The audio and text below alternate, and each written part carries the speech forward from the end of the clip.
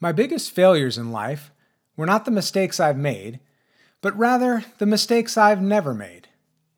In my 20s, I often dreamed of starting a company. At the time, I felt I wasn't ready. I had more to learn. I thought that once I had a solid background in operations, sales, marketing, finance, and a few other areas, then I would be ready. If you place these required skills end to end, it would take even the most diligent student an entire lifetime to master. I never learned those skills, but nearly 2 decades later, I started a company anyway. What took so long? Perhaps I was hiding, afraid I would fail. Maybe I was waiting to be picked instead of picking myself. Who knows? But I learned that stacking up imaginary building blocks between me and my goals didn't work. Ironically, I had created an insurmountable wall I could never climb over, but instead had to demolish. You'll have ambitions too. Perhaps you'll want to act in a play, learn how to draw, play right wing in soccer, or program a video game. The moment you become excited, your mind bombarded with possibilities, act. Do that exact thing you're imagining. Don't read about it, study it, or talk about it. Just start doing it. Time and time again, I have stumbled into the trap of preparing instead of doing. But you should know that getting ready is a lie.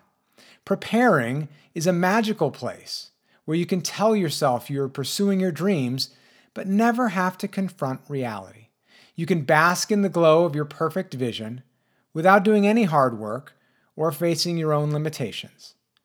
Preparations may keep your dreams alive, but they are only on life support. Guard against the temptation to substitute related activities for real action. You'll know you're off track when you push off the scary or difficult work for another day.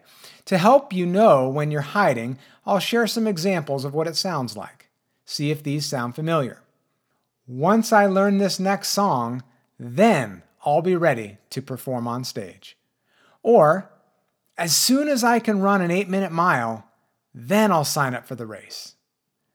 Or, I'll start saving money once I get a raise at work.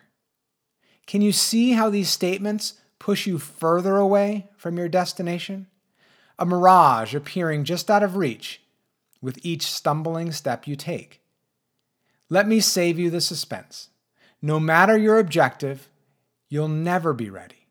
The time will never be perfect. In fact, without subjecting yourself to reality and doing the work, ready is impossible.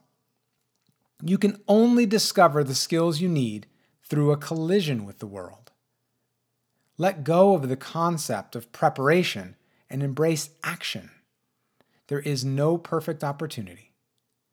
Diving into your work directly trades off the shiny, pristine idea of the future for actual feedback today.